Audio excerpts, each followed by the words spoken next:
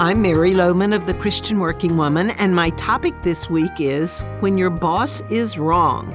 If you've been in the business world very long, it's likely you've run into a manager who just wasn't doing the job right.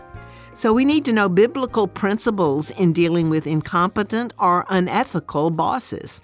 Someone once told me that you can learn as much from an incompetent or bad manager as you can from a good one, and I think that's probably true, but the learning is more difficult and painful.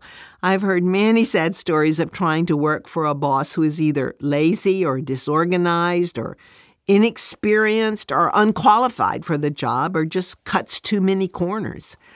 Well, the first biblical principle we need to consider is our attitude toward those in authority. While we recognize that level or position does not make anyone better than anyone else, Romans 13 gives us clear teaching on authority. It tells us, everyone must submit himself to the governing authorities, for there is no authority except that which God has established.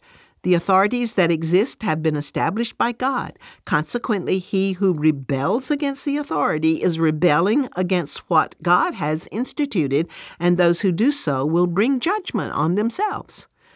God has established authority as order for the universe. If it were not for the principle of authority, we would have nothing but chaos. The same is true in our business world. Authority is essential. Therefore, the people in positions of authority are part of God's plan for authority. Now, as Christians, we're directed to submit ourselves to those people who have risen to those authority positions. But we see so much evidence that many people in authority are neither godly nor competent. Can their authority be God-given?